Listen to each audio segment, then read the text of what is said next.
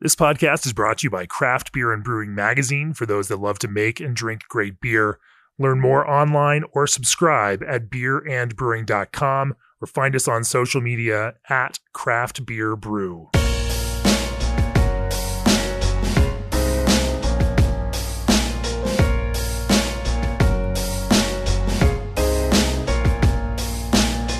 Welcome to the Craft Beer and Brewing Podcast. I'm your host, co-founder, and editorial director of Craft Beer and Brewing Magazine, Jamie Bogner. This is special episode 214 of the podcast, our annual Best in Beer Critics edition of the podcast. When I say annual, it's really the second annual because we started this last year in the midst of COVID when everyone was locked away in our homes, and it has been a fantastic way to connect and share and talk to influential, smart beer folks about the beers that they love and why they love them. For this episode, we are going to chat with Stan Hieronymus, Kate Bernat, Samer Kadari, Alex Kidd, Joe Stang. Of course, I will share mine. Here, this is also a special episode because we are recording for the first time in the new Craft Beer and Brewing office studios live with another person. I've recorded a few remotely out of here, but Stan Hieronymus is right here in the office with me. Welcome to the podcast, Stan. Thanks very much. And here I am in a padded room, which is where many people think I belong all the time. Don't we both? Yes. Don't we both? No, we've got it's a fun little studio. We're using it for the first time live with two guests, and we are going to walk through Stan's best beers of 2021.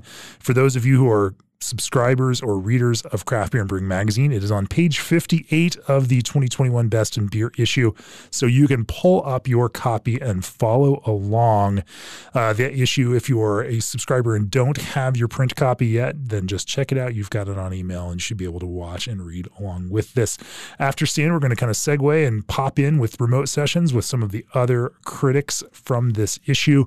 Before we do that, what if you could chill your beer with a more efficient chiller? The answer, G&D Chiller's new micro-channel condensers. G&D's micro-channel condensers are highly efficient in hotter regions, use a fraction of their refrigerant over traditional chillers, which provides less opportunity for leaks and lower global warming potential.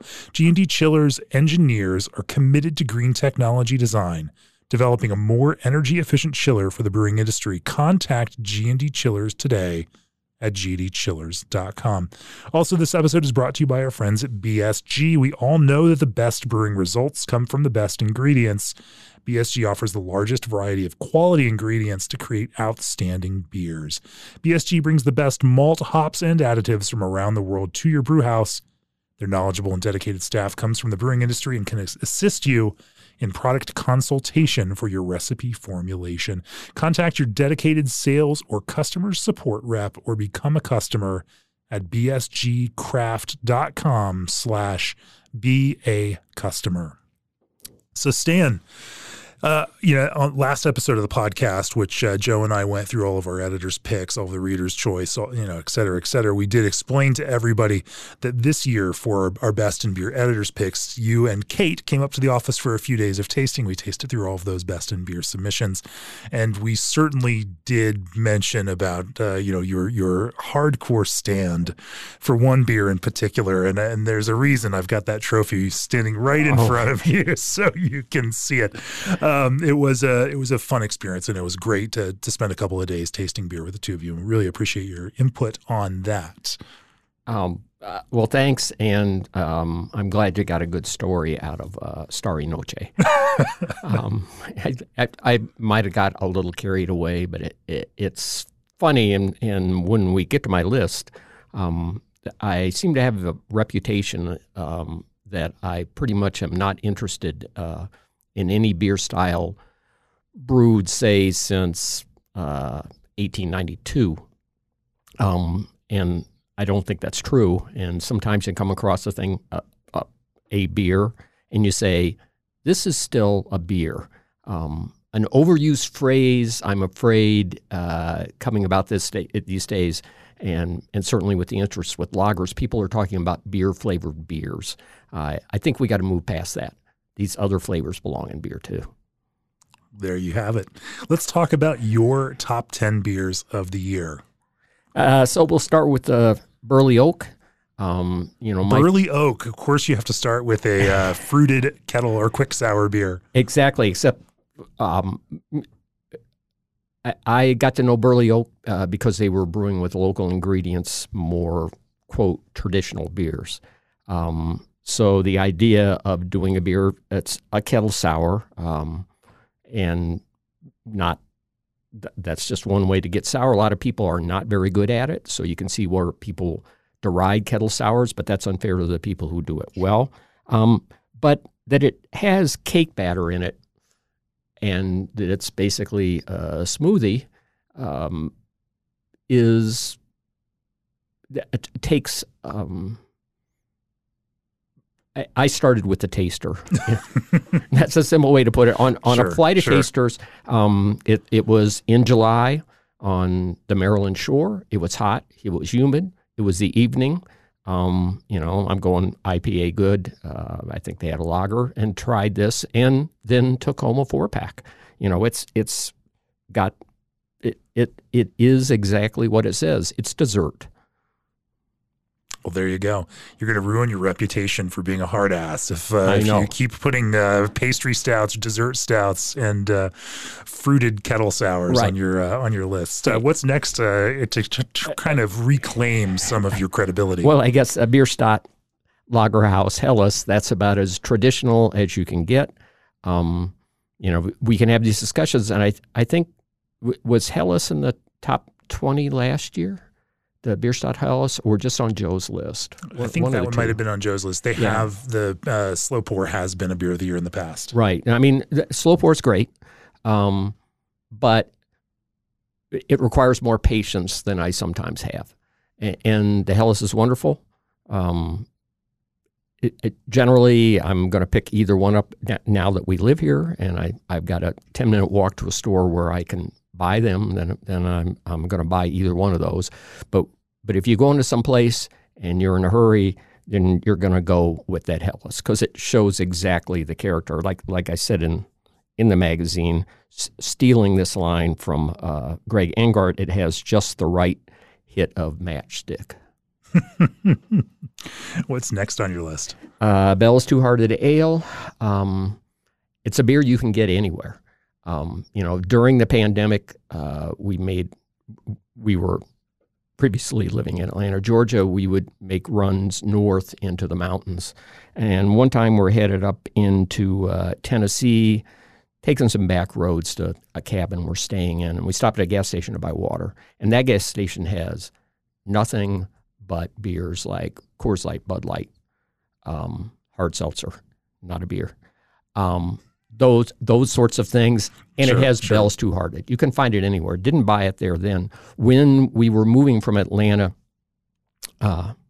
to Denver, we took a little detour, stopped at my brother's house in Champaign, Illinois, went out to lunch. There it was on tap, and that is the perfect Midwest, no coast IPA. It claims both coasts. It's that good. Sure. What's the next beer on your list? We're drinking a similar style beer right now as we're talking. Talk to me about this. And this style is on your list every year. It is, and generally it's Live Oak Grodziskie. I had not had it in the last 12 months, so it didn't qualify for this list. Chuckanut in Bellingham, Washington, has made these about once per year. And when they made it this last year, I sent them a note, and they sent me some in a nice 500 bottle, like we have in front of us.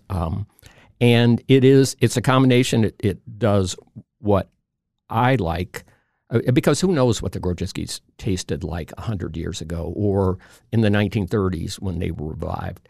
And Live Oaks has evolved. I happened by chance to be there several years ago when they brewed their first batch, and I had that. It was much hazier. And now it's come to what Dewson says about it is it should be about smoking hops, and that's what that beer is. This version, a little bit different. It's a Chuckanut beer, and the really cool thing about it, which Rick Burns, who's the lead brewer, said, that they're trying to make this beer, but it still remains a Chuckanut beer. You get both of those characteristics, and both are very admirable. What's next on your list? Cloudburst Bill, and that's what, if you've had cans from Cloudburst, you know that trying to figure out what it's called sometimes can be a bit of a challenge. It's just stamped on that same writing on the top, on the rim, like the date will be on the bottom. And this was during hop harvest, and I was in Oregon at the Goshi farm, and Gail gave me the can of this beer, said, "You want to try this?" We were talking about public hops that are now at the stage that will soon be released. This one's made with the full number is USDA 2010-008. I would guess that probably the hops are more likely to be released before that will be a beer that a hop that finishes 024. But that evening I'd gone and located the Airbnb in Oregon where I was staying, and then went back out to the hops field, parked my car beside the hop field, and opened this can next to a field of Simcoe. And in that setting, however good the beer was, and it's really good, it got that much better. So I thought I got to put it on the list. So you've already talked about the top 20. We already have. That was the top 20. So you can. That's all fair game. Cloudburst also has another outstanding beer in the top 20. Entirely different experience. That one is just like crawling into a hop kiln, and it's just wonderful that way. They're doing some beautiful things with hops up there. Yes. Next on your list, Fair Isle Alisal. So Fair Isle, I'm in love with their house mix culture. It works well in everything. They put it with a lot of stuff. Some of them I like better than others. This one I like a whole lot, and that's because they use a ton of Hallertau Mittelfrüh. It makes you think that it would be impossible to use too much Hallertau Mittelfrüh in any beer. So it really shows off the character of the yeast. The hops brighten the yeast brightens the hops. Yeah. Next on your list, this one actually was one we tasted through the Best in Beer, and it worked its way onto your list. Right, exactly. I still don't know why you would call a beer cold IPA. Because I'm not sure what it tells the drinker. I understand why it's not called something better than IPL. Yeah. And so Firestone Walker, this is not IPA strength; it's pale ale strength, and they call it a hoppy lager, and that's exactly what these beers should be called: is hoppy lager. You go, this has that wonderful interaction of barley malt with a lager yeast, and it gives you those. This one's not really matchstick, but it still has that full flavor, and then boom, hits you with American hops. So it's again, I'm getting too old to do crushable, but it does have that really clean and either. Trust me, you can get that old. But yeah, it's a nice, as I said, there's a simplicity to the beer and a complexity both. It's quite enjoyable. That's Firestone Walker's Welcome to L.A. Oh, yeah. Yeah. No, what's next on your list? Jackie O's A Livelihood. When I think about Jackie O's, and if you have it at festivals and people are lined up, it might be a pastry stout. It's going to be a stout. It's going to be a big-ass beer. This one was listed at 2.9% ABV on the sign. It was at Good Word Brewing, which is outside of Atlanta in Duluth. And they held a festival, I guess it was early May, shortly before we moved. And it was really the first festival for brewers in the Atlanta area for about 15 months. So everybody was already exhilarated. So it was good. It was called small beer. And having a lot of beers, everybody brought a lager and often brought another low alcohol beer. And those fit in perfectly. But even over time, and all of these lagers, once in a while you went back to get something that was a little bit of a palate cleanser. It was the festival was on cement, so it was pretty warm. And this beer is just, it's again a mixed culture, and just light on the palate and very refreshing. Very cool. Beer number 9 on your list. I think it's pronounced Neige. It's from Outer Range Brewing in Frisco. And if we had a quiz and people I said, I have an Outer Range beer on my list. You want to guess the style or you want to guess the beer? They might make 20 guesses before they got to this. I'm not sure it's on all the time. Yeah. And again, you go there for big ass beers and hazies and hoppy beers, and they are really, really good.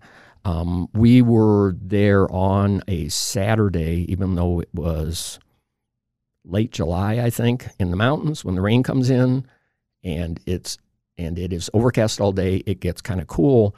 In the evening, there was a free concert. So this is in Frisco, and the next town back has a free concert. Robert Earl Keen's playing. So that's why we went up. We're hanging out at the pub.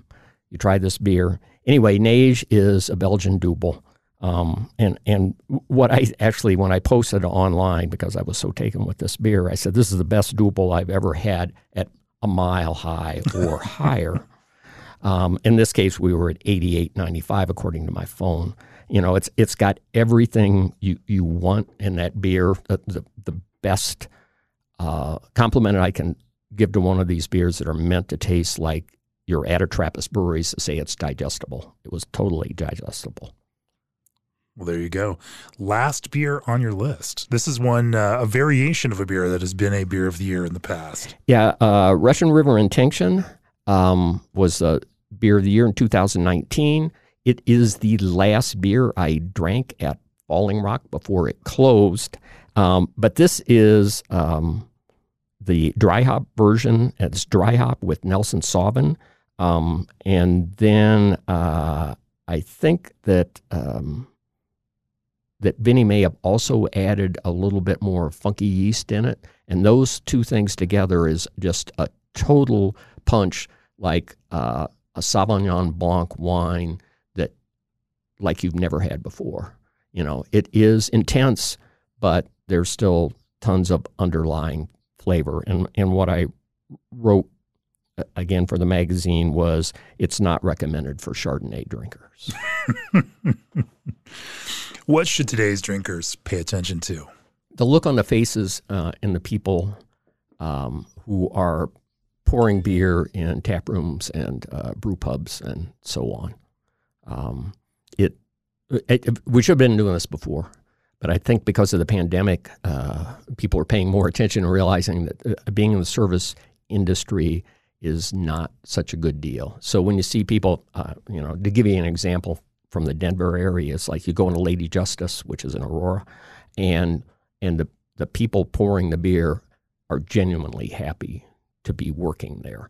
And it's not just a matter of what they're paid or it's the community that they're within. And I'd rather be in a place like that than a place with, and I wouldn't say that anybody making the beers on my list are places you wouldn't want to drink beer, but to go into a place that gets a beer that's 4.8 on Untapped, and all the people pouring beer look sad, I'm ready to turn around and walk out. Fair enough. What should today's brewers pay attention to? Sustainability, which is, they're thinking, what am I doing in my brewery, saving water and things like that. But you need to back up on the supply chain and realize, what's going on with the hops that you're using, with the malt that you're using. Everybody's this next year is going to be reminded that beer is an agricultural product when they see prices going up, because barley had a horrible year in the field. And I see these posts from brewers on various forums now, how much more they're going to be paying for malt this year, and it's pretty scary. What's a beer-related thing that you can't wait to experience again now that we are on the winding out days of COVID? Hopefully we're on the winding down days of COVID. Well, is to go back and drink Live Oak Grodziski Live at Live Oak, which, and when I wrote this, we didn't know when we would be in Austin next, but now we know we're going to be there at New Year's. So I'll be hanging out at the brewery. And the nice thing is all of their lagers are wonderful. They have other smoked beers on, but it's still sort of fun to take something like their Helles, which is not packaged, so you have to go there to drink their Helles. And if you go there, you have to drink their Helles. But then to have the beer that Chip McElroy calls Helsinki. Well, there you go. There you go. What's one beer that deserves more attention than it gets? As I said, this is rhetorical because I've said on the list every year I'm going to keep saying Live Oak Grodziski until they brew it at least 10 times a year. Right now, I think they're up to about 6 or 8. But I wasn't sure if you meant a style beer or what you meant beer. So I did add that the beer people should be paying attention to is the one if you go to check in, it doesn't have a super high Untapped score. I said 3.42. That was totally made up. And meanwhile, this is the beer that sells all the time in the tap room, or it could be in your local bar. That's the beer you should be paying attention to. There's a reason people are drinking that beer, and we should not turn our noses up at a low rating. Amen. For that last question, we let you make up your own question and answer it. And so, of course, you asked a hop question. What hop do you wish was in more beers? Brewer's Gold, which you're not going to get hardly any beers with Brewer's Gold in them. It was released in 1934. If you look at the family tree of the world's most grown Alpha Hop, Hercules from Germany, Brewer's Gold is in there. You look at the world's most popular aroma hop, which is Citra, Brewer's Gold is in there.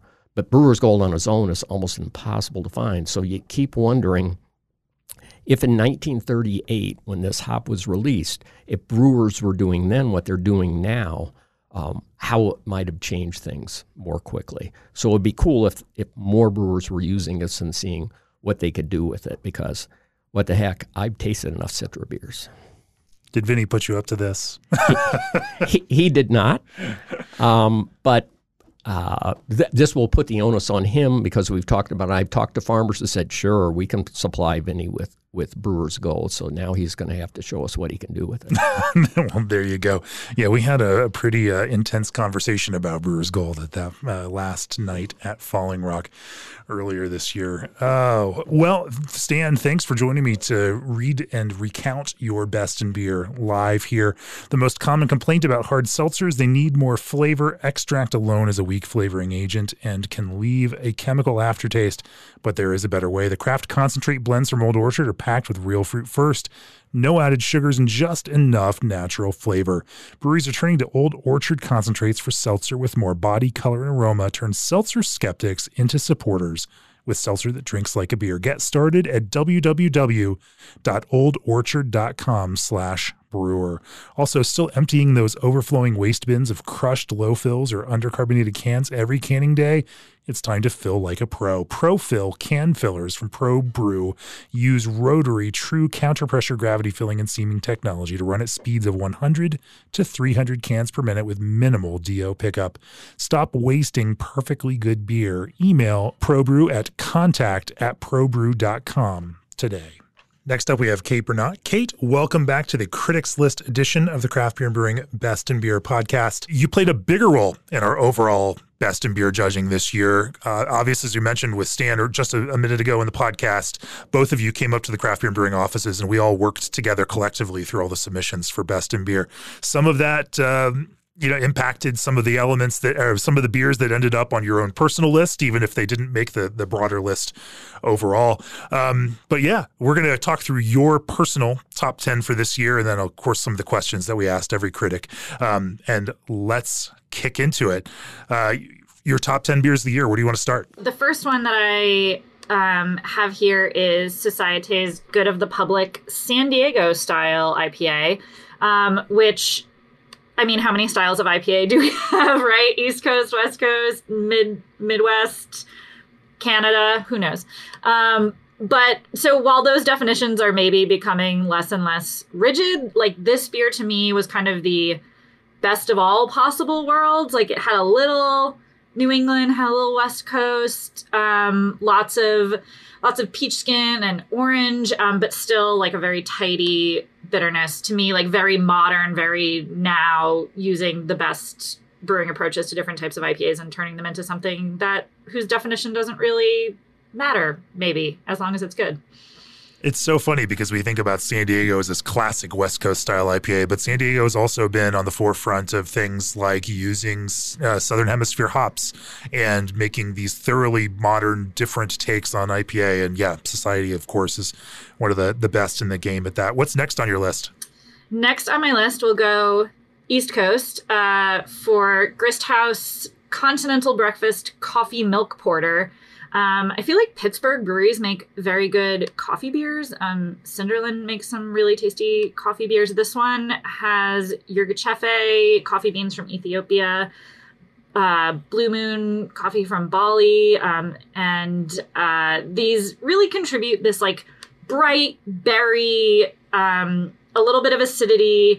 And then the roast is like the base note under it all. The lactose kind of comes in, like smooths everything out. And I just thought, despite having so many elements going on, this beer was like just really purposeful. Nothing was there for no reason. Like the lactose needed to be there. The bean choice was excellent. And it was just so cozy, like just a cozy beer that I want to drink when it's extremely cold out. Sounds delicious. What's next? Next, this was a four-way collab. Packaged by Goodword, and it's a pale lager called For the Cold Days in Hell. It's a collab with some other southern breweries, Saint Somewhere, Bramari, and Pontoon. And I really, you will see that I have more than a few lagers on this list. But this one I really liked for the rye and spelt in the grist. There was like this really rustic like prickliness from the rye and a little bit of like almond skin, but nothing about it was like too husky, and Sapphire hops had an herbal note. And this, I feel like the best dry hopped lagers, like you could think about a lot like I am right now, or you could just drink them and it would be delicious. So this did all of that for me, but the grain bill I found especially really nice. Not the only appearance from Goodword in our various critics lists. They have been definitely getting out there more and more often. What's next on your list? Next, this might be, I don't know, maybe the most like polarizing beer on my list. I don't know. I haven't talked to many other people who've had it, but the New Belgium. This is one that we tasted in our Best in Beer tasting, and it was polarizing right then and there. Yeah, I noticed it did not end up on anyone else's list. But perhaps this, so this is New Belgium's La Folie Grand Reserve Fernandito Sour Red Ale with cocoa husks aged in Fernet and bourbon barrels. A lot going on. I love Fernet, so this is like catnip to me. Like, yeah, I kind of went in thinking I would love this, but it was even more, it was like really complex, obviously, with all those different elements going on, but again, not messy at all. It had the overall impression of like a Black Forest cake plus cherry cordial plus Fernet. So very much like a dessert and digestif, like eat it at the, drink this at the end of the night with dessert or as dessert. And I just thought it was really beautiful, and more Fernet barrel aged beers, please. Next on your list, this one was the product of a story that you wrote on them this year also. Yeah. Floodlands, Inevitably It Ends, Saison. Floodland was one of our breakout brewers in Craft Beer and Brewing's, one of our past issues this year. And I mean, all the beers that I've had from this Seattle brewery are pretty incredible. But this one kind of bested the rest with, I just feel like the way that this brewery is going with like this restrained acidity and like a lot of, I don't know, botanical character and some kind of like honey notes. Like they're just taking Saison in a really, really beautiful and delicate direction. And this was my favorite of theirs that I had this year. Fantastic. Next was another one that you tasted during our Best in Beer tasting. Yeah, so this is the Driefonteinen. I'm not even going to try to pronounce. Jamie, do you want to help me out with that word here? It's a creek. It really depends on, who in Belgium you hear pronouncing this, because I've heard it with a hard SCH, a ska, as well as a sh, Scharbeeks or Scarbeeks, depending on how Flemish you want to get about it, I guess. Cool. So it's that beer. And I loved this. I mean, I wasn't surprised that Drie makes a delicious creek, but there was this like really poetic aspect of this beer to me.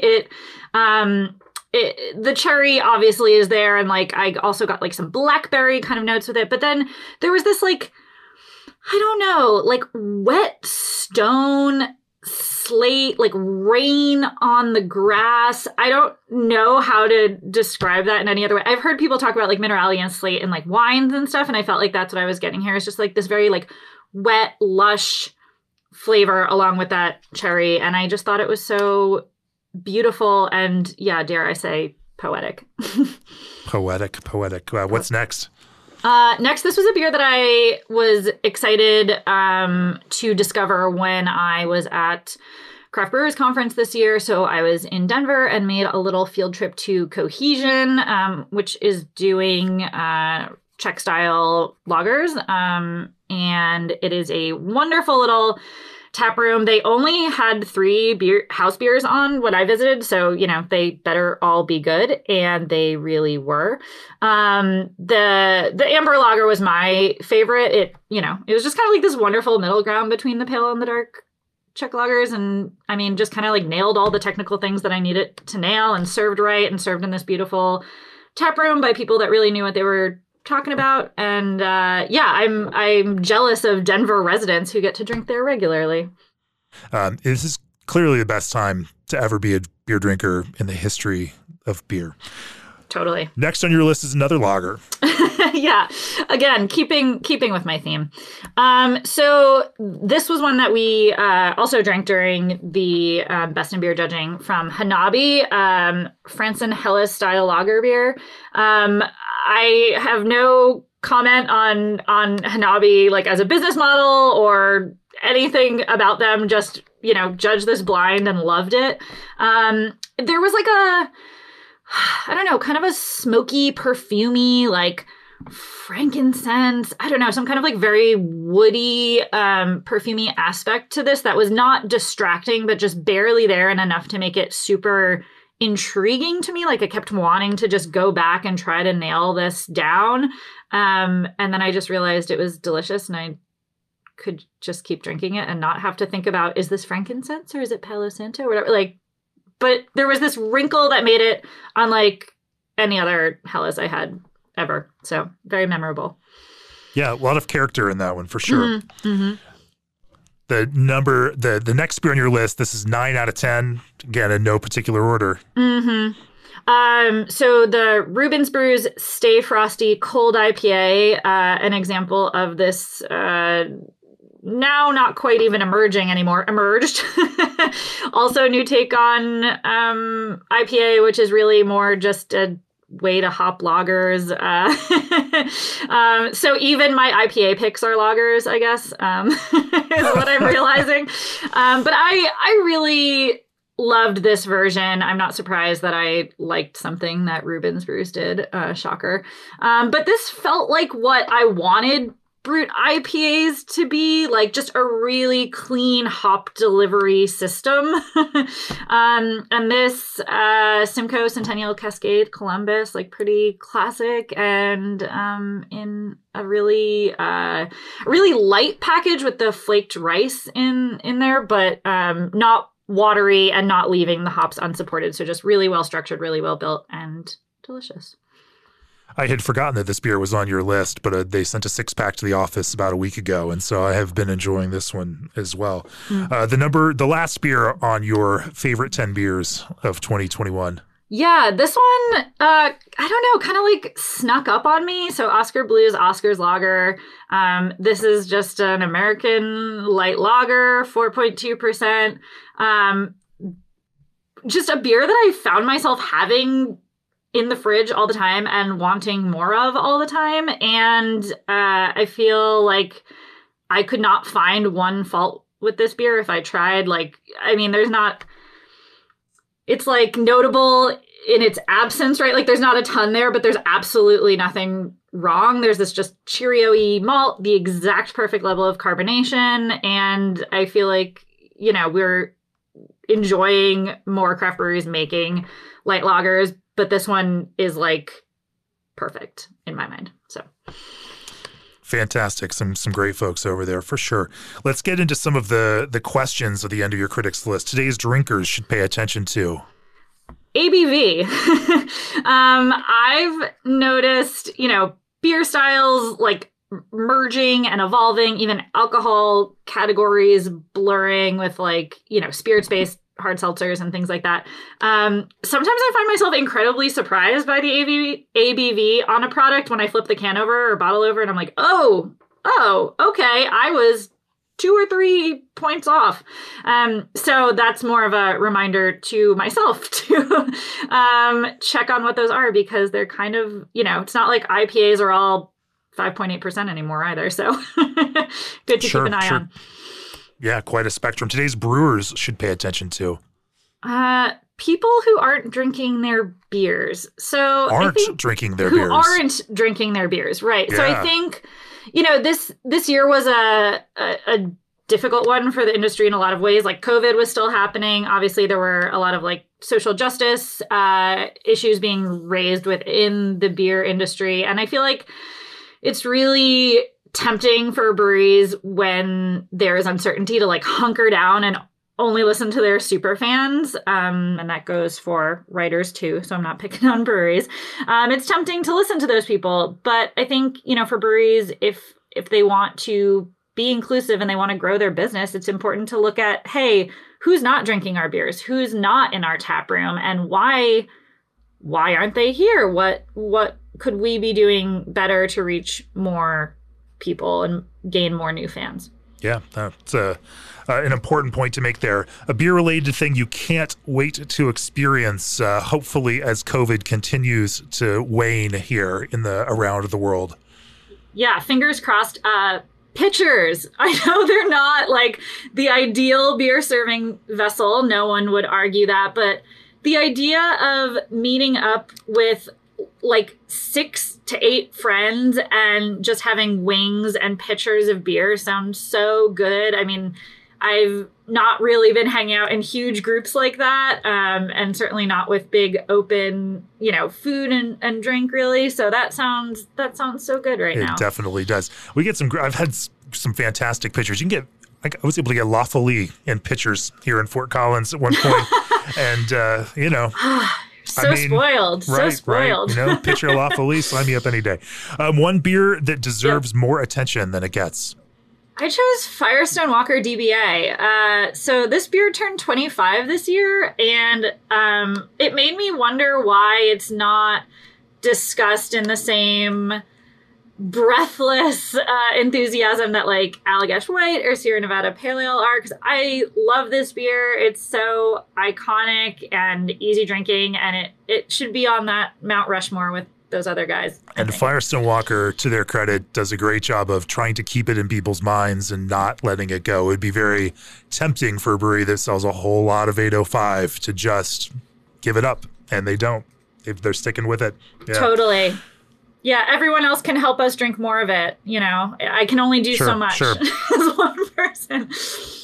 Kate, thanks for joining me. Thanks for on this podcast. Thanks for participating and being a big part of our overall editors picks for the top 20 beers of 2021.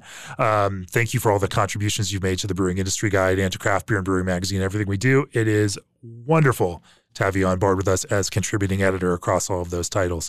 Next up, we're going to talk to beer journalist extraordinaire, our East Coast connection, Samer Kadari. But before we do that, this episode is brought to you by Mountain Rose Herbs, purveyors of the highest quality organic herbs, spices, and teas. Whether you want to add depth to your next golden triple with classic notes of cinnamon, pepper, and clove, or artfully layer exotic, zesty grains of paradise into a perfect ale, adding botanicals to your brewing is an easy way to customize a delicious flavor profile. Mountain Rose Herbs has been providing organic herbs and spices to chefs, herbalists, and dedicated brewers for more than 3 decades. Learn more at mountainroseherbs.com and get 10% off of any and all orders with the code CRAFTBEER10. Also, as a brewery owner, you know how important it is to keep your machines running so you don't have to deal with hassle caused by contamination, recalls, and downtime. Clarion makes food-grade lubricants to protect your equipment from the wear and tear that results in breakdowns that cut into your bottom line. Clarion gives you peace of mind so you can focus on what you do best, pouring out great tasting beverages. Learn more at www.clarionlubricants.com. Samer, let's talk about your favorite beers of 2021. It was another weird, difficult year, a year we thought was going to end up better than it was. We thought we were going to get to see people in person and go to beer festivals again, and didn't quite work out that way. No, 2021 was definitely a challenging year, I think, for everyone. I definitely had a interesting year, but it was great to be a part of this group and be a part of the critics list for Best in Beer. It's interesting because, last year I feel like I had a variety of different beers, and this year I actually surprised myself with some of my selections. So from reading your list, you got out and about a bit. You did some traveling and got to some of those places that were high on your own personal beer list. But let's dive in and start with the first beer on your list. Yeah, absolutely. The first beer that I have on my list is an Altbrau beer. It's a Kriek-inspired beer. It's called Sorry About That. Tim Decker is the owner and operator of Altbrau. He works with Shady Oak for this beer. I actually had this beer on a really cold, wintry day in the middle of nowhere, Western Mass, in a very splintery house. And I shared it with a friend. It really warmed me up. It was pretty funky Kriek, but loaded with fruit, which, Tim is known to work with local agricultural specialists to, source his fruit as close to his home as he can. I'm excited to see what he does next. He's currently a maltster right now, but he puts out some spectacular beers. So if you ever get a chance, they're not widely available, but he's definitely known internationally for putting out some good funky beers. Excellent. What's the second beer on your list? The second beer I have is Austin Beer Works project, the Pills versus Pills series that they did. This was a really fun one. I kind of like what they did in terms of gamification. This is taste tests kind of situation. It was great. I really, And this was the non-decocted new school version versus the old school decocted version. That's correct. And you chose decocted. I chose decocted. Both were extremely and you're not just delicious. saying that to no, placate it's not Joe. Exactly right. Yeah, it's not like a beer snobbery that really made me select this one over the other. Again, both styles were incredible. I thought it was a really cool project. Even when they had their own judging, it was interesting to see the participants also be kind of split. But I think their decocted version just won a little by a hair, in my opinion. Well, Austin is quite the lager hotbed, and so that's saying a lot. What's the third beer on your list? The third beer that I have is Bissell Brothers Double Lux. This was released, I think, for the first time this year. I'm a huge fan of their rye IPA. It's a simple Mosaic. They've actually changed the name to Mosaic IPA. This version was like pretty, one of those juice bombs. And it just really felt in line with what Bissell kind of does. I compared it to like a McDonald's celebrity meal. I don't know why. I think a lot of those things that in terms of the marketing and things of that nature just like make it much more luxurious. So luxurious. Well, you were right on brand with them on that one. What's the fourth beer on your list? The fourth beer that I have is Second Shift's Harvest Skies.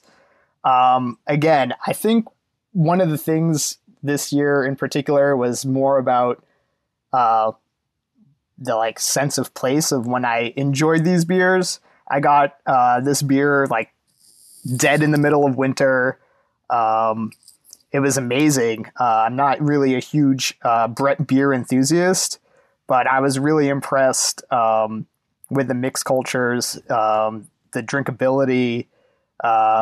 Second Shift is also putting out incredible beers. Really love their Schwartz beer too that I had around that same time, but this one stood out to me in particular. They're wonderful folks too. What's the next beer on your list? The next beer on my list is Redemption Rock's 3-Decker. So Redemption Rock, this beer, 3-Decker is a Helles. And I think aside from the Austin Street Pils, this was another beer that I just wanted to feature because, again, I drank this beer and I was so surprised that I like had to keep going back and purchasing it to make sure that it wasn't just, again, one of these one-off instances where I was like, oh, this beer is really good. So that I would go to a beer store and grab it in a can and be like, okay, this beer is really good. I went and visited them at their location in Worcester and had it on draft. And I was like, still very, very, very impressed. The brewer, Greg Carlson, was a former brewer at Jack's Abbey. So he knows how to do lagers well. And again, they're a great, Redemption Rock's a great company. They're B Corp certified. I think they're the only brewery in Massachusetts to be B Corp certified. So, and it's slightly turbid, huh? A turbid Helles? It's slightly turbid. Again, in the marketing world, I don't know why I compared this beer to like what you would envision those cinematic commercials of what like a macro lager would be like, just like the sweaty can and like thirst quenching, and it very much so is. Fantastic. What's next on your list? Next on my list is Highland Park, the double dry hop version of Sugar on My Tongue. Again, it was interesting that this year, last year on my list, I had, like I mentioned, more of a variety, not too many IPAs. I think, because I had maybe hop fatigue from last year, I actually was enjoying IPAs a lot more. This one from Highland Park, who also make great lagers, was just so like candy flavored. Hence the name, I guess, Sugar on My Tongue, but and award winning. So, they're doing something right. They feature prominently in our reader survey this year too. So the folks are voting for them on top of it. Jester King's next on your list. Yeah, Jester King, they've been featured in the magazine and probably sure. throughout the years. I was very lucky and fortunate to actually visit for the first time. It was on, my beer bucket list. I almost like shed a tear on just based on how beautiful their space is. This one was a collaboration with Pint House. Pint House is known for their hoppy beers. Jester King, is known for their mixed firm, mixed culture stuff. This was a Grisette collab IPA. Really interesting profile and, incredible to drink in the summer heat, or Texas heat, sorry. Fantastic. And of course, subscribers to Craft Beer and Brewing Magazine's All Access videos know that we have done classes. We did classes this past year with both Jeff from Jester King and Joe from Pint House. And so, yeah, this is a beer that brings both of those two together perfectly on brand for a summer. And you didn't even plan it that way. No. Another Massachusetts brewery next on your list. Yeah. Widowmaker is a Massachusetts brewery. They collabed with Brockton Beer, which is a black-owned brewery. Brockton Beer is hopefully getting their brick and mortar running this year. They put out an IPA that they brewed on Martin Luther King Jr. Day. They released it during Black History Month. It was really, again, one of those textbook style New England IPAs. Checked off all the boxes. Last year, I featured Nordic Saison from Hill Farmstead. And that was, very true to style. I think I mentioned that it was textbook and potentially flawless. And this beer also, for a New England IPA, was perfect in my opinion. Definitely a great showcase of that style and, true to at least geographically where it originated from. Well, the competition is so tough that you have to bring your A game for anyone to pay attention to you in that kind of environment there. So great to see that they are living up to those expectations. What's the next beer on your list? So we got another New England IPA. Again, I surprised myself with drinking This is why we came to you, Sommer, because we wanted the goods on New England. Well, this one is Remnant's Diamond Lake. Remnant is a brewery based out of Somerville, Massachusetts. They're very small. And I actually learned recently that this beer was brewed as a wedding favor for the head brewer of Trace Brewing in Pittsburgh. So this is their wedding beer. Again, soft, pillowy, juicy IPA. I'm sure they were proud to pour this at their wedding. You get your New Zealand hop character. You get that everything bagel character. I don't know. I really like this beer a lot. Your Pantone swatch metaphor, it was absolutely perfect for me with my design background. I love it. The last of your top 10 beers of 2021. Yeah, the last of my top 10 was New Belgium's Dominga, which is their mimosa sour. I was really impressed with this beer. It's interesting. I know that this is a beer to be enjoyed in the mornings and things, and I think I never actually drank this beer past noon. It's incredibly drinkable. Definitely, I would love to try their variation. They have a Paloma variation that came out. They do have a Paloma variation. And, the thing that I love about this beer is that it really drinks easily, but the ABV is actually still, I think, around 6%, which is pretty impressive for, a morning tart beer. The New Belgium team is incredible when they put out these variations of sours to reach the market. I love the branding of this beer, and I thought it just had to be included for this year. It is brunch AF for sure. Today's drinkers should pay attention to. So I said that today's drinkers should pay attention to people. There's a lot going on within the beer industry, a lot of voices that are that need to be heard. I am fortunate to be, someone that has the mic occasionally. But I'm also one of those people that has no problem passing the mic.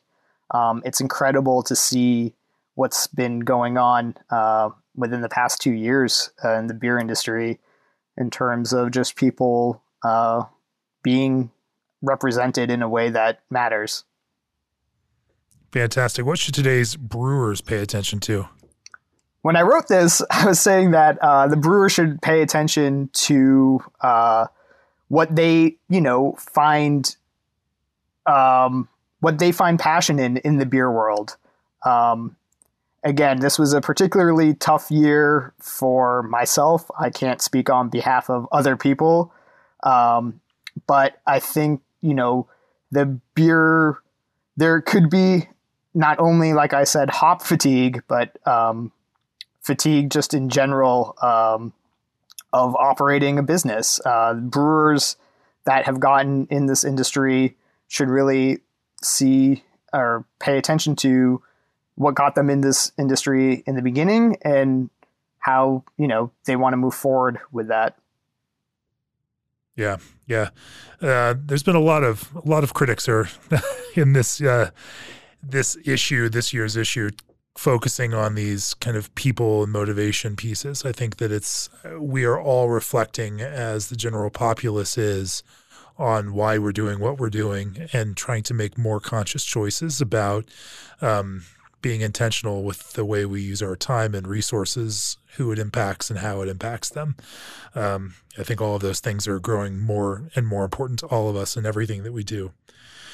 What is a beer-related thing that you cannot wait to experience again? Oh, this was a fun one. A beer-related thing I couldn't wait to experience. I really want, I really want to go to a German beer hall. I want to bike around Germany. I don't even care which city it's in. This question was all over the place because it really brought back experiences I had when I was in my early 20s in Europe, staying up late, getting kebabs late night, drinking beers, biking around. I just want to do that again sometime, whether it's, in Dusseldorf or Köln. I love Kolsch's and I want to drink it from the source. Amen. One beer that deserves more attention than it gets. Zero Gravity, based up in Burlington, Vermont, released in Oktoberfest, or I guess it's a seasonal that they release yearly. I paid attention to it a lot more this season. I don't know if it's because it popped off the shelves for me more, but their lager program is actually really incredible. And this Oktoberfest, I compared it to some of the best Oktoberfests out there. We appreciate you sharing your critics list with all of our listeners and readers out there.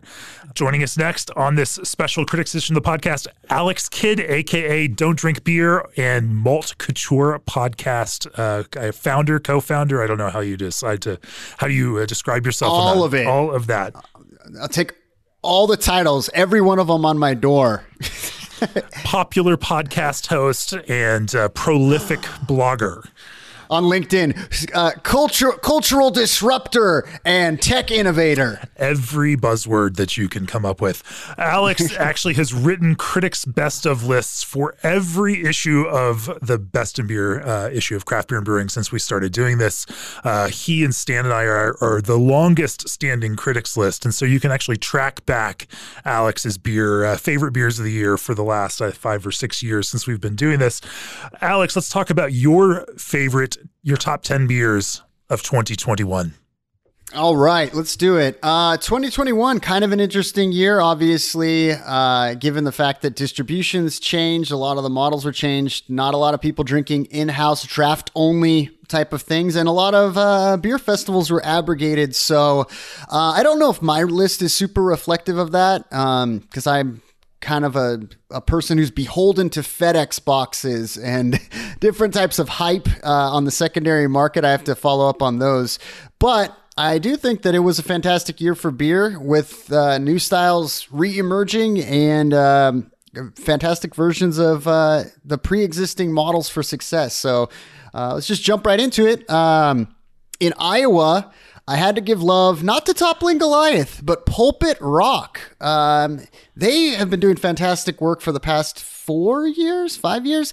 And this one particular beer, Forelsket, I'm always like, how do you like define what makes like a style or genre defining pastry stout? Because so much of it is intentionally excessive, but it also has to have enough balance to be like, oh, that's good relative to the style, you know? Sure. Yeah, but this one was just straight snickerdoodle macaroon. Like it was big enough to show that they had the capacity to make a huge beer, not unlike their little party hat adorned beer from last year. 5, 4, I forget whatever the anniversary one was. But this was a better version of that. It was like, if there is such a thing as balance in excess, it's like the cask was tempering the vanilla and brown sugar and shortbread aspects. It was just really well done. Now, on the polar opposite of that in the stout world, if you were a part of the $600 Brewmasters Reserve Society, you got a bottle of Firestone Walker Dreamwood, which is like checks every hype box without going pastry. It's double barrel, Pappy Van Winkle, society exclusive, ultra casked, and it was just fantastic. It was Firestone delivering on like its classical ability to make tight classic styles, but in a massive crushing like 16% cask driven intensely complex way. Like this is them at the top of their game, and it redeemed all of the cocktail beers and the things that weren't hitting for me. Like this was just like showing, look, we can do this. We're experimenting. Give us leave to have fun, and we'll give you these things that demonstrate we're still this skilled. What's next on your list? It's kind of a blast from the past in its current form. For those of you who have been around long enough to remember the OG Alpine pre-Green Flash buyout, this is Mikkelhenny Muntz. This is basically, if you know Simpsons, there's Nelson Muntz. Previously there was Nelson, and now this is Muntz, which is they're brewing back in the original space. The OG Mikkelhennys are back at it, and this is a progenitor of times past and shows how enduring and good West Coast IPAs with just a touch of haze can be. It's just so well done. It's growler only right now, but just it literally blasted me right back to the early 2010s when we would like lose our minds going up there and stand in front of a Christian bookstore for West Coast IPAs. It really is a great return to form for them. I have stood in that line in the old Alpine location, on that Southern California trip years and years and years ago. I know what you're talking about. Yeah, you're right. Fantastic to see them getting back to the roots. The chili's gone and the Christian bookstore is gone, but the beer lives on. So that's good to hear. Again, we're kind of doing these unintentionally as bookends to one another, but on the other end of this style is Fittins in upstate New York. These guys have been the newest haze powerhouse. They're like for all the progress that you've seen, the Treehouses, the Monkishes, the Trilliums, these guys came out of nowhere swinging with both insane demand and relatively little supply. The secondary market was responding. We were seeing like the classic $100 4-packs like of AZ IPA, which is such a crazy idea in our modern market because everyone's making a pretty good version locally, but this is that good. It's that good to get mentioned in the same breath as the people who are really fighting to eke out improvements on a style that's already getting at the top end of how good you can pretty much refine it. And for these guys to come out of relative nowhere to me and do this is really remarkable. And it's still a very, very small operation, right? I mean, they're working out of like almost a storage unit type of brewery, right? Exactly. Yeah.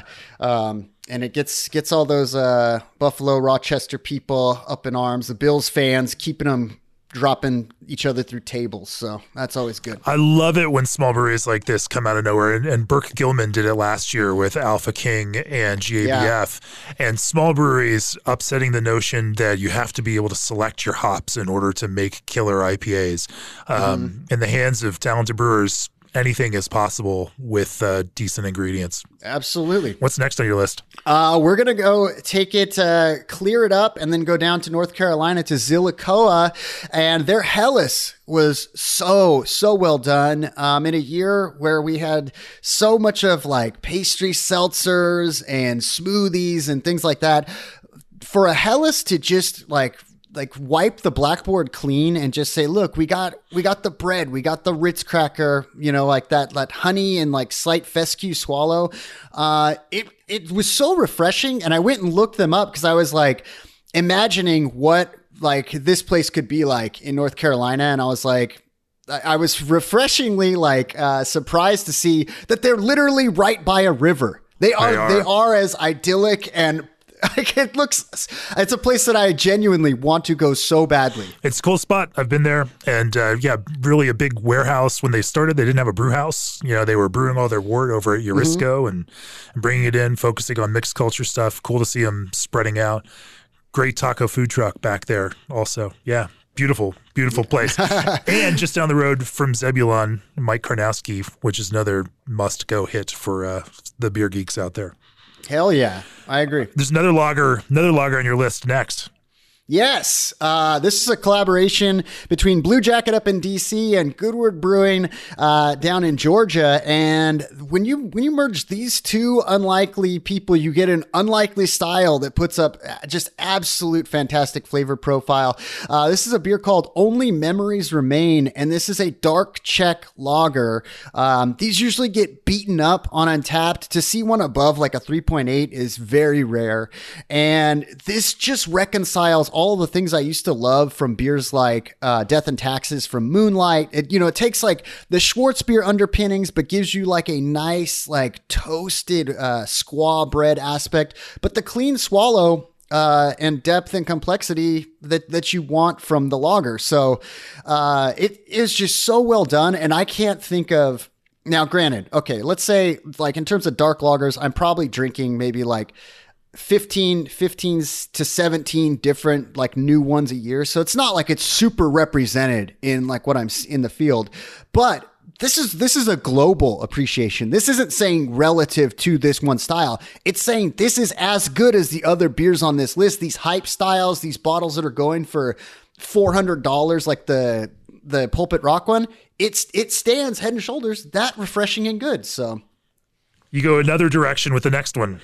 Yeah. And so if we're talking about decadence and, invite only clubs, you gotta go to Brad Clark. Private Press is on this list. Electric Roads. We previously saw him on one of my previous lists. Maple in the Wood was on a different issue, and that was a collab before Private Press had opened.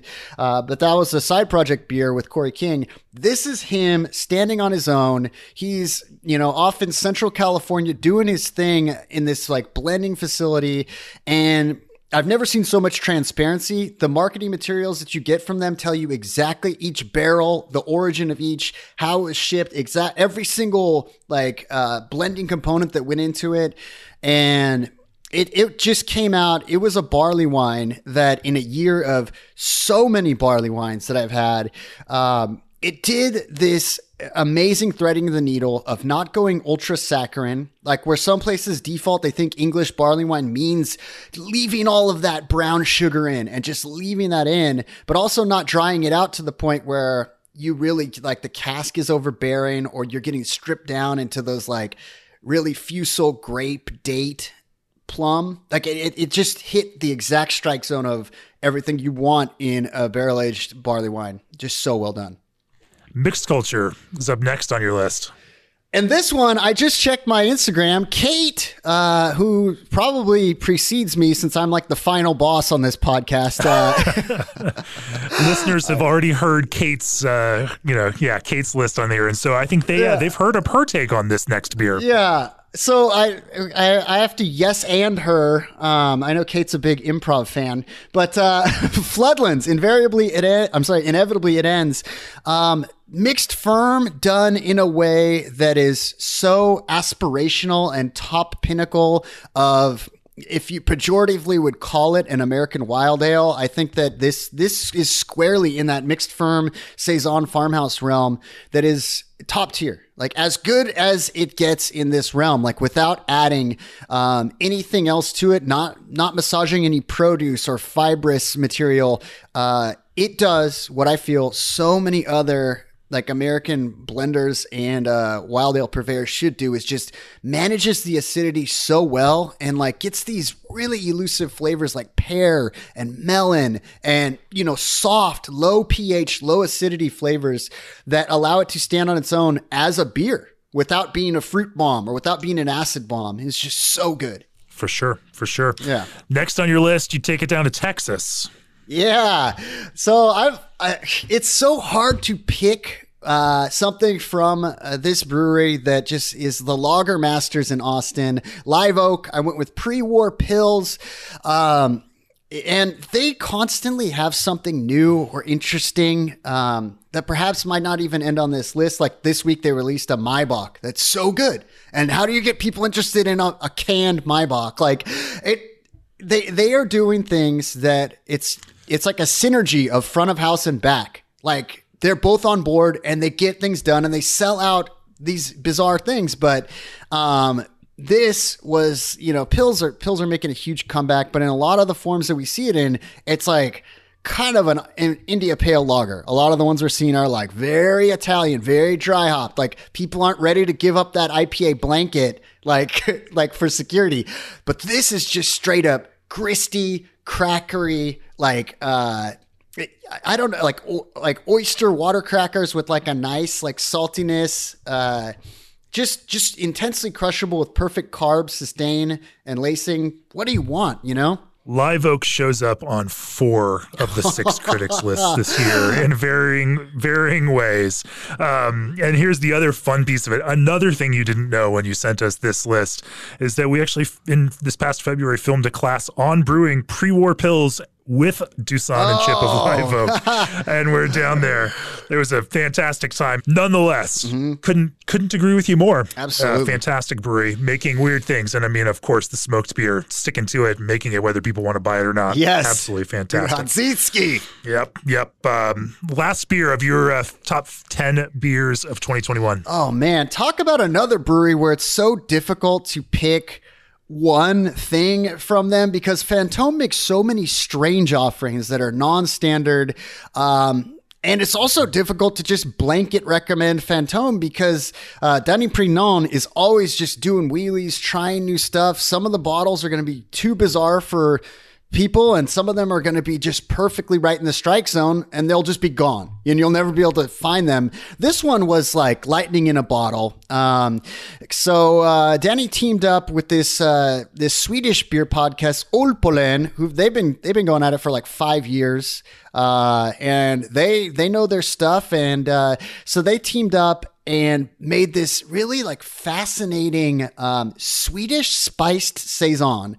So they brewed it like in Swa with Danny, and it's like it tastes, first of all, it's a brand new beer that tastes like it's 5 years old. And it's like this merger of like playful oxidation, like construction paper, dill, like a kind of Kalamata olive brine and caraway seed. Like it sounds insane. Like I'm describing like you blended up a Reuben, but like that's not what it tastes like. It doesn't taste like exactly like that. It's just, it is something that is so unique that it is quintessentially Fantôme. Nobody else could make a beer like this. And if you poured it for someone, it's not like some of those instances where perhaps Dogfish Head just does something for the sake of doing it, and like you have to reconcile the flavor with the project itself. It is a good beer first and foremost, and then you tell people the story behind it. You're like, this is bizarre. And I really respect that. Like, I think that you can have classical execution like Live Oak. You can have, you know, insane stuff like Fantôme. As long as the beer is good, everything in between is acceptable. For sure, for sure. What should today's drinkers pay attention to? Man, I was so torn by this because it's like there's so many things in the aether that I wanted to underscore. Everything from like supply chain issues to employer equity and things like that. But I think one of the things that we are seeing increasingly, particularly with the way people engage with Instagram and TikTok or any of like the platforms and how direct and targeted the marketing it is. I would just encourage people to really take a look at like who is providing them with like their beer content, their endorsements, who's bankrolling them, what do they really care about, and just go follow, get back to your roots and go back to like your palate and what you enjoy. Find somebody who provides something that you're like, okay, that makes sense, that aligns with like my core of values and what I like, and just make sure you know who's telling you what to drink and figure out whether or not you want to support that person. Or in the absence, just listen to Alex or me or Yeah. Oh, no. What should today's brewers pay attention to? All right. So many, I haven't read anybody else's answers on this and I don't know any of it. But one thing that I've seen across the board that can solve so many issues, first of all, just from an HR perspective, inclusion perspective, a lot of the things that we've seen, even as far as rat magnet equality and increasing minority and female participation in beer, is having direct communication between the back of house and the front of house. Sometimes there's this iron curtain where production and keg washers never interact with marketing, and nobody who serves the beer is educated in the way the people who make the beer, and it creates for this disastrous odd caste system which shouldn't exist. There's people up front who took the job pouring beer because they want to make stuff. There's people in production who want to learn the business.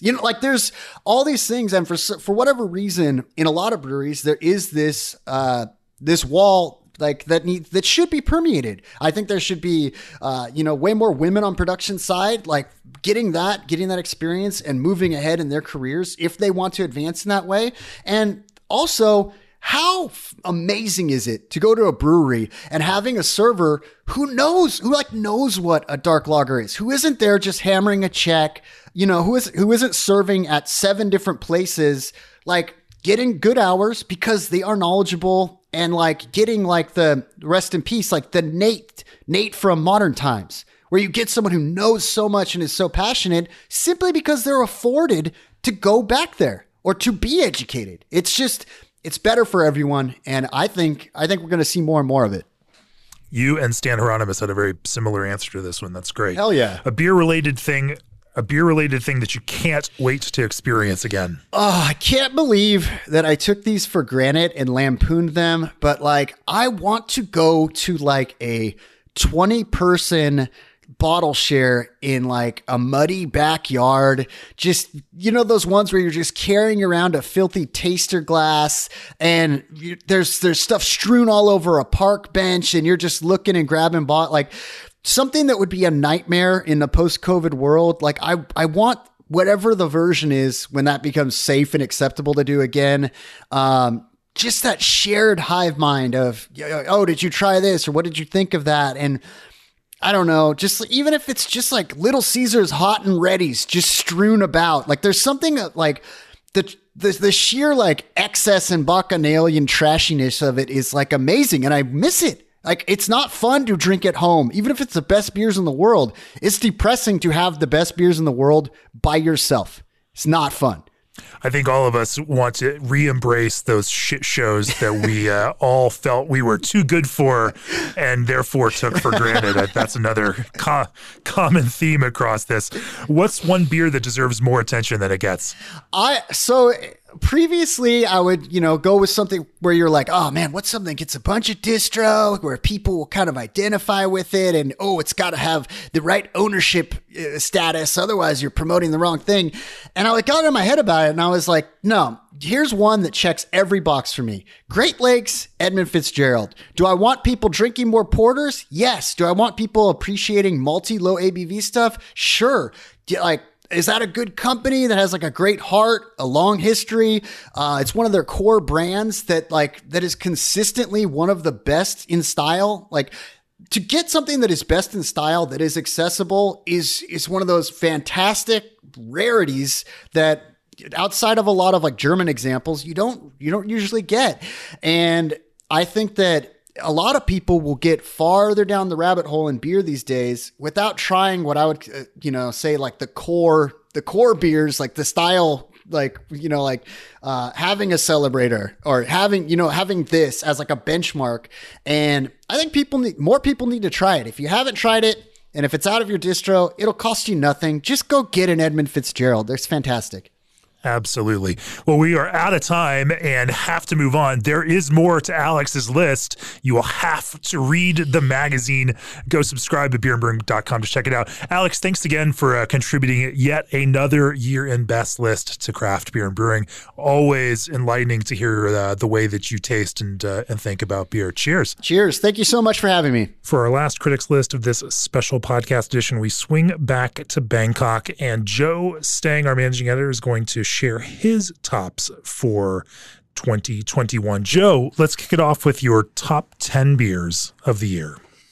I love these critics lists because we get to be a little bit more local, a little more of a homer, I guess. But you know how we have our favorite beers that we tasted all year, and then you have your kind of actual favorite beers, like the ones you get to have around, and they're in your fridge all the time. And you get to go back to them and get to know them better. My favorite beer of 2021 is from Rockwell out of St. Louis, and it's Kazimierz, their Foeder Condition Baltic Porter. You're such a homer. Such a homer. Oh, man. I'm not done with that yet either, but yeah. You could ask, 5 different St. Louis area beer enthusiasts their favorite Rockwell beer, and you get 5 different answers because they're just good at doing a lot of stuff. And I have a soft spot for Baltic Porter, and this one is rich enough for me. It's got to be big. I know there's a lot of 7%-ish Baltic Porters out there. To me, that's like, yeah, you're almost there. Like, make it hefty. This is 9.2% ABV. Couple things I love about this beer also. Not for the beer itself, which I love, but I mean, just around it. It's already your favorite beer, and then it goes and wins a gold medal at GABF. I feel pretty smug about that. That was the cover you needed. That was the cover you needed to put this on your list, right? I was I can claim my editorial independence, not my local homerism. I know. It's like, I know it's won a medal. Yeah, I know. Like GABF gets a gold. Like, yeah, I know. And then, but the other thing is that because John Moxey knew already that I love this beer from the previous iteration, and then because of the pandemic, this time it actually spent twice as long in the foeders, and so mind you, these are clean fermenting foeders. This is not mixed fermentation stuff.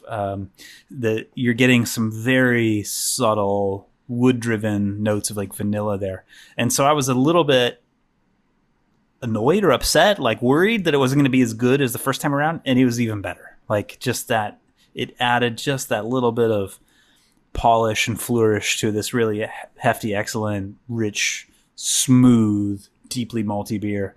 And it was just one that was my naughty beer. At least once a week I had to have, one of those and crack it open. So Rockwell Kazimierz, it's in my top 10. Next up is a place we both were at and had, one of those memorable, actually, really a highlight of my year. Is when we got to visit Otherlands in Bellingham, Washington. And we had no intention of going there. I'm not even sure we really knew about it until just about every brewer we met told us we had to go to Otherlands and check it out.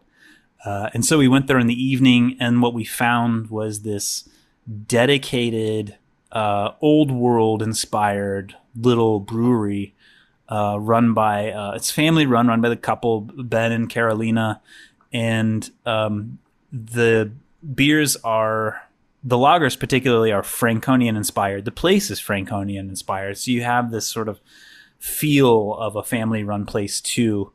The food there is really good. I mean, I have nothing for or against vegetarian food, but it was vegetarian and it was delicious. And I would just go there just to eat. But meanwhile, we loved it. We looked at the menu and you're like, oh, doesn't say that it's a vegetarian menu. Right. But it there's was. no yeah. meat on the menu. Yeah. You're And Ben, was hosting and seated us, he had done his brewing shift in the morning, and now he had put on his host hat and was doing, his PM shift gig. Yep. And it's one of those sort of, he's one of the sort of reverent lager brewers who wants to do things a certain way. And he did brew at Munzenbacher, for example, with Stefan Zehenner. So he's been around and he's learned some things, and he's not new on the block. But they're doing decoctions there. They're doing spunding. They're doing the horizontal lagering, and you get this, beautiful foam just having from every piece of the process dialed in. And the beer was just delicious. The beer is bright in the corners. It's a Helles. You go on a different day, you may get a different take, a different beer altogether. But the approach is going to be the same. And it's just this lovely, sometimes when you get Hallertau Mittelfrüh and just lights up this leafy lemony character to it. And it had that. And it was just, we closed the place down, and if we were unable to stay longer, and I'm not sure how, they had to make us leave. So we left. What's next on your list, Joe? So this maybe is Homerish for me in a different way, because I'm originally from the Ozarks, but this is a different part of the Ozarks. This is from Rogers, Arkansas, in Northwest Arkansas. Ozark beer, really excellent little brewery that more people would know if they weren't in Northwest Arkansas and just taking good care of their local market there. Listeners to the podcast know them because I did get out there to Northwestern Arkansas and Rogers in particular, and interviewed Lacey and Andy for the podcast. It's not the beer I would have expected to have on my list from them. I already was a big fan of their pale ale, which is sort of like this classically formed, piney, 4.5%, just session jammer, great beer. Their beer that they just call lager is actually pretty closely hewing to the Bavarian Helles line, and it's really delicious. You can drink a bunch of that one too. You can get either of those beers for less than $10 a 6-pack, in Northwest Arkansas, and they're everywhere. It's awesome. As long as you don't try to buy it on a Sunday. Yeah, well, yeah.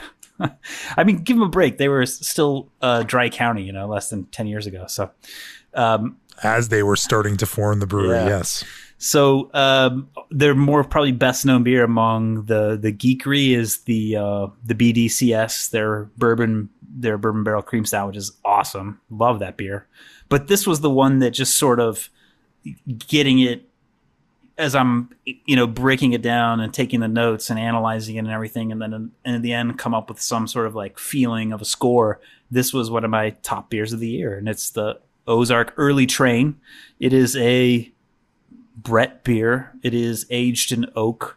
It is wood kissed. It's got this complexity coming from the bread and the oak, but none of it is overdone. It's so elegant and light.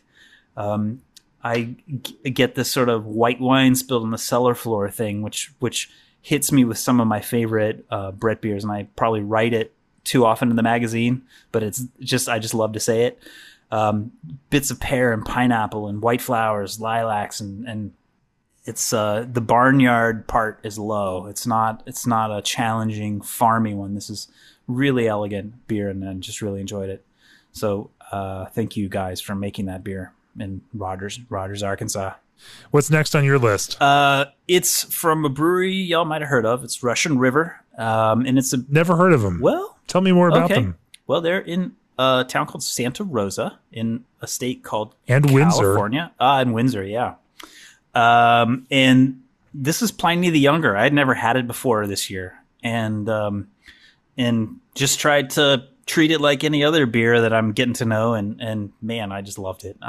It's one of those beers where I get why this is a big deal. And this is the kind of beer that I love to call a hop wine. It's up there above 10%. And it's the original hop wine in some ways, isn't it? It is. You've got just that classic Northwest Pine Woods thing in there in the hops. The malt is big and yet structured, and it's the frame that's holding all that beautiful hop flavor, and they come together so beautifully. It was juicy before IPAs got juicy, and it has a bitterness that is there but doesn't stick and coat the tongue and prevent you from drinking more of this, which gets quite dangerous when you're talking about above 10% alcohol. There ought to be more beers like this. It's not an easy beer to make. I get that. Your beers don't have to be as excellent as a Russian River IPA, but I just love these really big but West Coast-ish IPAs. Delicious beer. Glad I got to experience that this year. This next beer is out of Seattle, and it's a beer that a lot of you named in our polls as your favorite Saison brewery. Others just had it as your favorite brewery. And it's from Fair Isle. And the beer is Knitting Circle Batch C. And there's a bunch of different, mixed cultures. Season one Batch C, right? Okay. Yeah. I mean, I can't follow all the codes, It's like, I don't even know if this is a beer that anybody can get anymore. You should do your research, Joe. Well, just do your research. I've done it. This is why I'm a writer. I write things down because I can't remember anything. I think it's fair to say this is a good example of the kind of approach you're going to get from the beers at Fair Isle. This beer I brought to an actual proper old school bottle share, and it won the night. It's a Saison. It is with their mixed culture. Beers can be, and not just in appearance, but in the aroma and the flavor, they can be pretty. And this beer is so pretty. You have lemon peel, elderflower, grapefruit, this hint of vanilla from the yolk, like this juicy kind of bit of blood orange there, this really light, gentle acidity that just added a dimension rather than taking over the flavor. And it was just really hard to stop drinking it. And I shared anyway, but that was definitely a beautiful beer from this year. We popped in there in Seattle, and I loved the idea that you could get draft, but it wasn't only draft focused. That the consumer experience was equally balanced towards buy a bottle and share it among people. And I think that in this modern world of beer, we are so, how do I get a sampler? How do I try a bunch of these things? How do I, what's on draft right now? We're so focused in that we lose sight of that beauty and just sharing a bottle with each other. And I loved that. I loved the brewery focused on that as part of the taproom experience. I hope that becomes more of a reality in more live taproom experiences around the country in the future. Yeah, absolutely. Cool place. I mean, the cool place in a very cool neighborhood. There's just so much to explore there.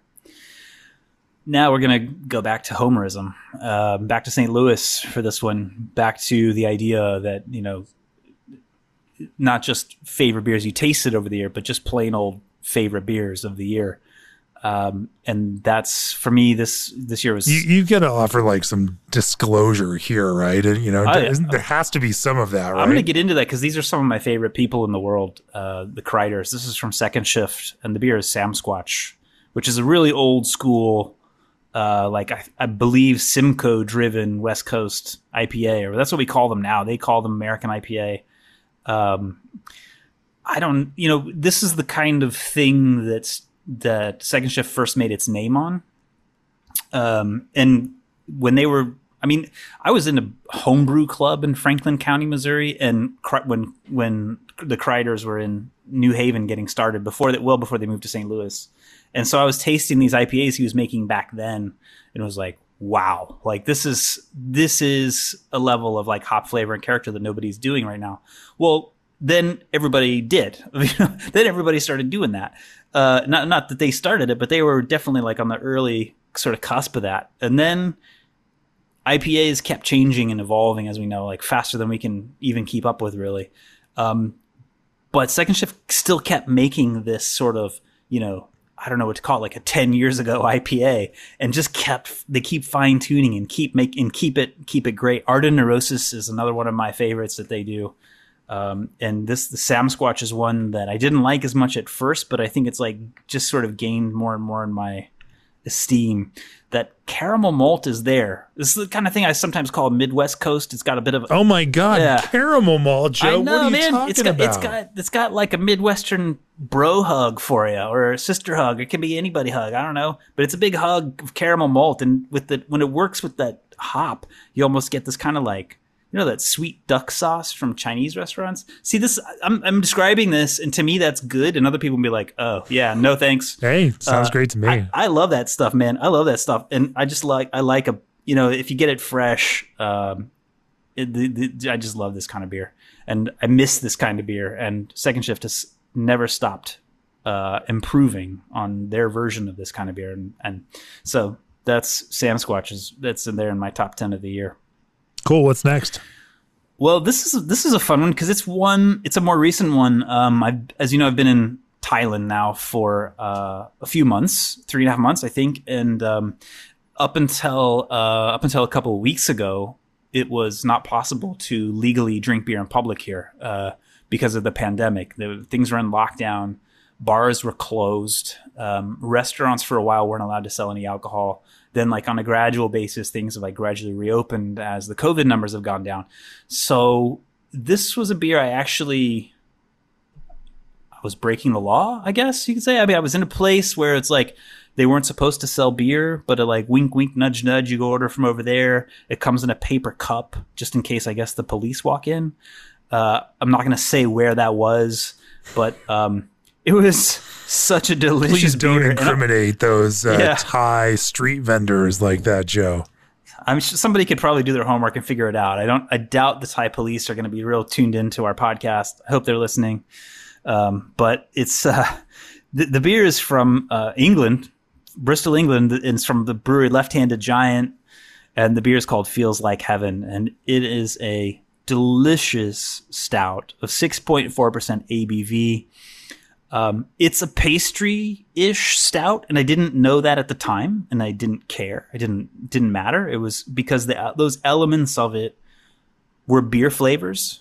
They were balanced with the beer, and they were serving the beer. But there's cacao in there, there's vanilla, there's some walnuts, and it's got milk sugar. Don't they all these days, it seems like. It was a delicious beer. We enjoyed it with brunch. And sort of opened my eyes, and I took a bunch of notes, and then lo and behold, here it is. So that was a funny experience, and a fantastic beer that found me in Bangkok. The next beer is one that you worked hard on seeking out. The legend was set for you. It was. And and I remember you're like, I'm going to go find this beer on draft this afternoon. Yeah, and I didn't find it on draft. I found it in a can. And I was happy to find it anyways. And the people who are locals, this is from the Austin area. This is from Blanco, Texas, from the Real Ale Brewery. The beer is Hans's Pils. And the reason I had to seek it out is because it's 50 IBUs. And in my mind, I'm thinking, that's my kind of Pilsner. Like, let's get up there. Let's see what that's about. So I had to go out on a quest to find the beer. And I found it.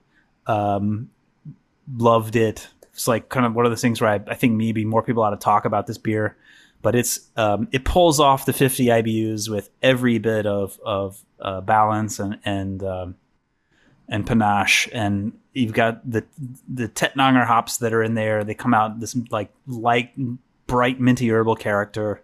You got that firm bitterness. It's not as sharp as you would think 50 IBUs might be. It's really very easy to drink. It all integrates really nicely. And it is now one of my goals when I get back to Austin to find some place that has this beer on draft. Probably should go out to the brewery in Blanco and really just get stuck into it for a while.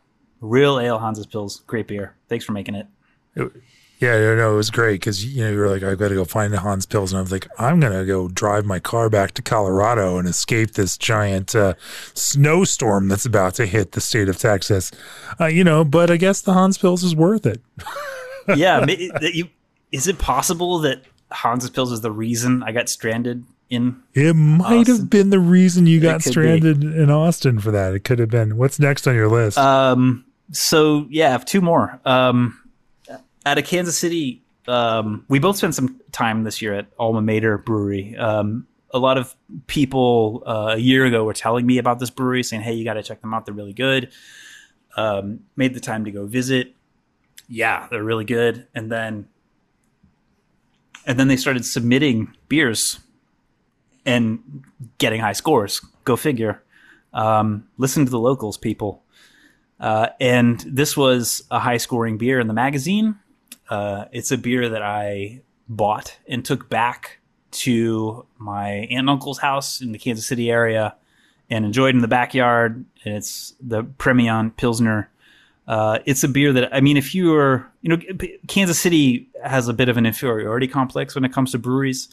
But there's even, maybe they don't have as many breweries as other cities, but they have plenty of great beer. You've got Boulevard there, you've got KC beer, and for me, this beer would be right there in my fridge next to Boulevard Pale Ale, and which I love, and KC Beer Helles, which I also love. And it's a great, wonderful beer. Alma Mater doing cool things, not just with IPAs, but with lagers like this. And the last one is one that probably is going to be my list every year if I get to drink it. From Brasserie de la Seine in Brussels, Terras Bulba. It's the one where, one of the beers where you ask me on any given day, there's a good chance I'll say this is my favorite all time.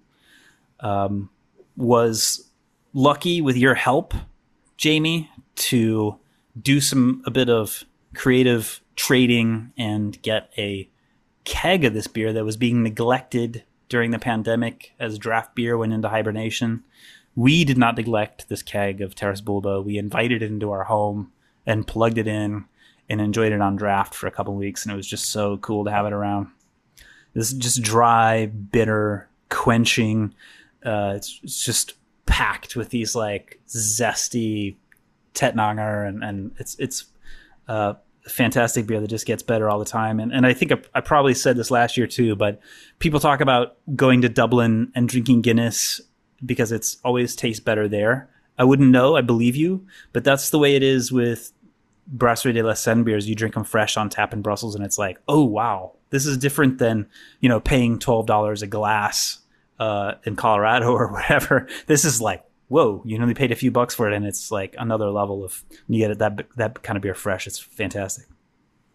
That's amazing, because when I have it on draft, I'm oh, wow. No matter where it is, no matter what price it is, it's still impressive. The next question on your critics list, today's drinkers should pay attention to. Yeah, beer bars. And it's one of those things where beer bars are going to have to do some of this on their own. We can't expect them, they're not going to survive through charity. They're going to have to adapt, and they're going to have to appeal to us. But I do think that as drinkers, we need to support the kinds of businesses that we want to exist and to survive. And so a lot of our beer drinking business in recent years has moved to brewery tap rooms, even though, frankly, a lot of them are very similar in atmosphere and offering often very similar ranges of beers.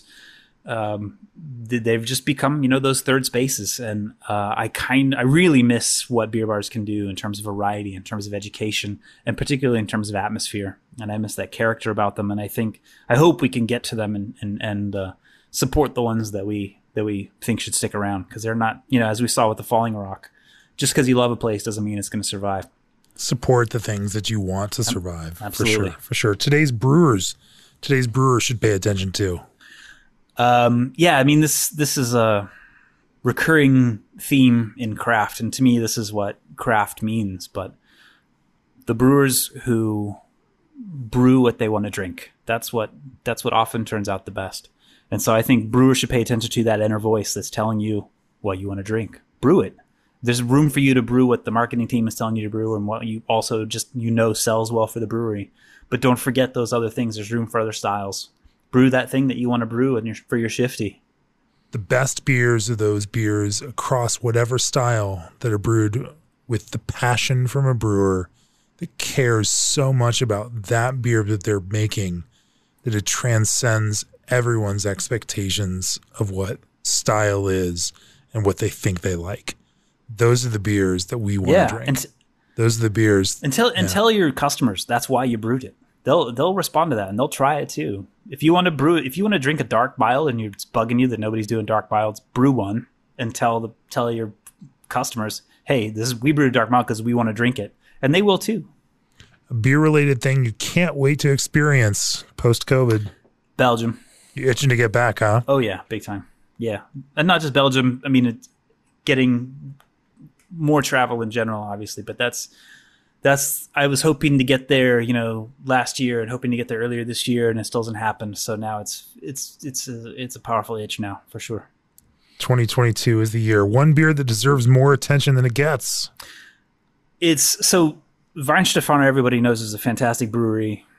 So many beers come out of there technically perfect and very delicious. I think the beer that everybody there really knows is their Weiss beer. It is, to me, like the prototype of an excellent classic, paler, modern Weiss beer, Hefeweizen.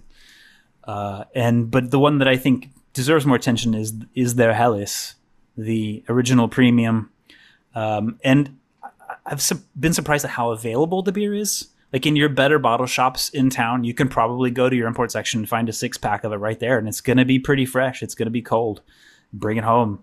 Make it a friend. It's a great beer. Favorite brewery visit of 2021, Joe? Yeah. I know what your answer is here. Yeah. Well, so now we get to the Austin Ice Storm story finally. I've alluded to it a couple times, but we were there in Austin to film video courses and record some podcasts. I lingered maybe a day longer than I should have and got caught in the ice storm and was stuck in Austin, not in a good way. Like normally I would love to be stranded in Austin and like, oh shoot, I guess I'll have to check out some more barbecue and some other breweries. No, it didn't work out that way because you couldn't go anywhere and everything was closed. This was the ice apocalypse of February. And so I was stuck in my hotel. And then I was kicked out of my hotel. A hotel with like frozen pipes where the water was leaking through the ceiling. Yeah. Yeah, it was the pipes in Texas were not made to be frozen. Because that's not supposed to happen. So yeah, it was tricky. So I was told, I was able to extend my room day by day for a while, and then until I wasn't, and just waiting for the airport to reopen so I could fly out.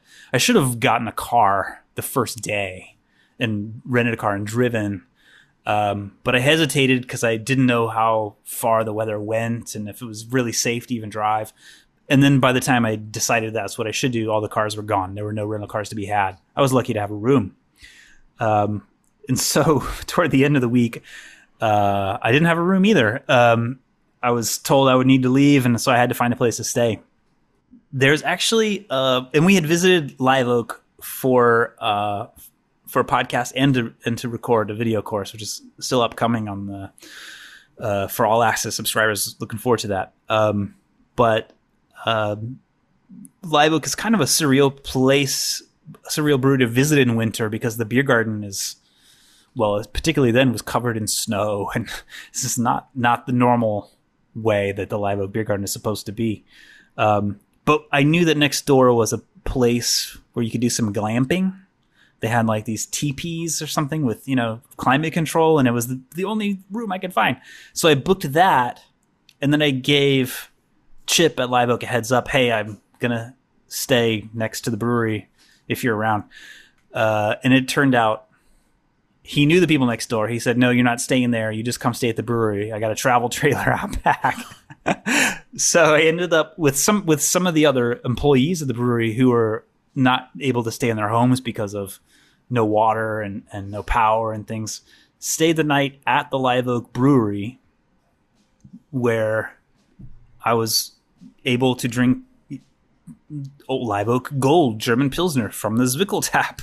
I was a kid in a candy store suddenly. And we had some wonderful beers on tap. The Gold, though, not just from the Zwickel, but on the tap. I think people talk about the Grodzickie. People talk about the Pils, their Czech style beer. But I love that sort of sharper edges of the Gold as a really fully convincing, like North German kind of Pilsner. And delicious beer. Live Oak also, this discussion. No smoke, no care, Joe. These no critics picks have been full of sort of disclosures and things, and Chip really took care of me there. I really appreciate it. But there's a reason why people ought to go. There's multiple reasons why people ought to go to the Austin area to drink lager, and Live Oak is right there at the top of that list. And well, that's a wrap for our special critics edition of the Best in Beer 2021 podcast. Thank you all. Thanks to all of our critics. If you would like to read their full comments, please check out the December-January 2021-2022 issue of Craft Beer and Brewing Magazine, where all of these are recounted. Cheers to all of them for their year-on-year, consistently excellent contributions to the magazine. G&D Chillers engineers are committed to green technology design. BSG brings the best malt, hops, and additives from around the world to your brew house. Breweries are turning to Old Orchard concentrates for seltzer with more body, color, and aroma. Fill like a pro with ProFill can fillers from ProBrew. Get 10% off your next order from Mountain Rose Herbs with code CRAFTBEER10. And make your system 100% food safe with Clarion lubricants. If you'd like to support this podcast, go to beerandbrewing.com, click on the subscribe button. We bring you great brewing content from some of the world's most inspiring brewers and our all-access subscriptions bundle magazines with exclusive digital content and video classes you can't find anywhere else, including the Hops Insider feature, a recurring feature from the Brewing Industry Guide, written by Stan Hieronymus himself. We've got a whole year planned ahead now, lined up, Stan. I know you've got great things in store for our readers. I'll do my best. Although we have it lined up, some things pop up and surprises, like last year telling people about smoke taint before anybody else was. You heard it from Stan first. Thanks for joining me on the podcast for this special Critics Edition, Stan. Appreciate it as always. We're going to drink a little bit more Grodzisky, and then, we are out of here. Cheers. Cheers.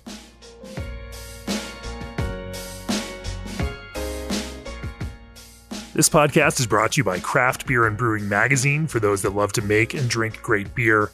Learn more online or subscribe at beerandbrewing.com or find us on social media at Craft Beer Brew.